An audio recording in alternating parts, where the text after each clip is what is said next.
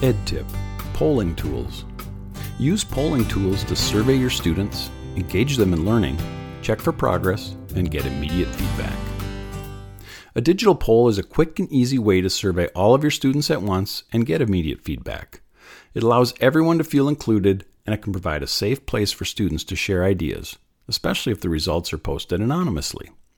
A digital poll or survey can provide you with valuable information about your students, including how they're feeling, how they're progressing on the academic content, or what they think about a discussion topic. With these tools, you set up an account, create a survey, and then share it with your students through a link or access code. Receive and review results in your account dashboard. Share results with the class, or use the information to inform your own instruction. Here are some examples. Formative. Create unlimited formatives, get real-time student tracking, create and manage classes, and get basic integrations like Google Classroom and embedding with a free account. Google Forms. Create robust surveys with a variety of question types. Review data on pre-formatted charts as well as an integrated spreadsheet.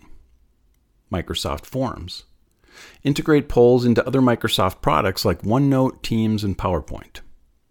Poll Everywhere. Embed polls into PowerPoint, Keynote, or Google Slideshow presentations. Maximum audience size is 25 with the free account. Socrative. Choose from multiple choice, true, false, and short answer questions. Engage students with an interactive space race or publish a pre-made exit ticket. SurveyMonkey. This popular survey tool offers a free basic plan that includes unlimited surveys and up to 10 questions and 40 responses per survey. Use polling tools as quick formative checks and exit tickets to see how your students are progressing on their academic content. The dashboards and reporting features make this a quick and efficient process.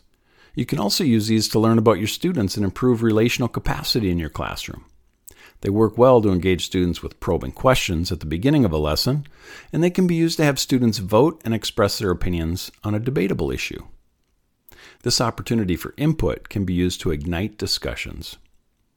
Explore Avid Open Access for more free templates, articles, tooltips, podcasts, and other great resources, including the related article, Survey with Polls.